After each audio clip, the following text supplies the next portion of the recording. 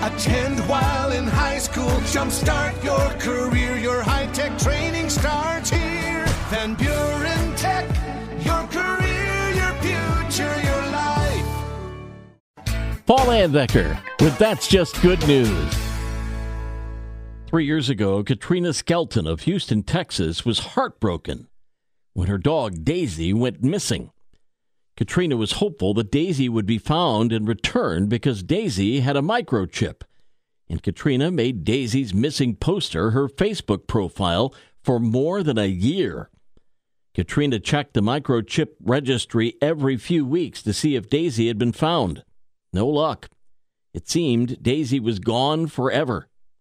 Well, all that changed recently as Daisy wandered up to a house in Marion, Indiana, thousands of miles away from Texas.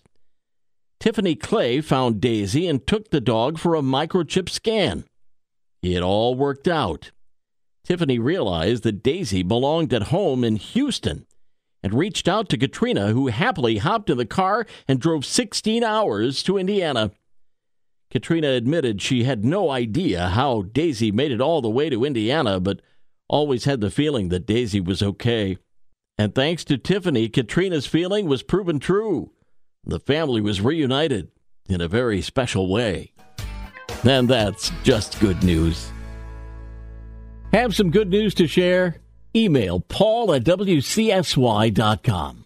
And find podcasts of That's Just Good News on our social media, great podcasting outlets, and at wcsy.com.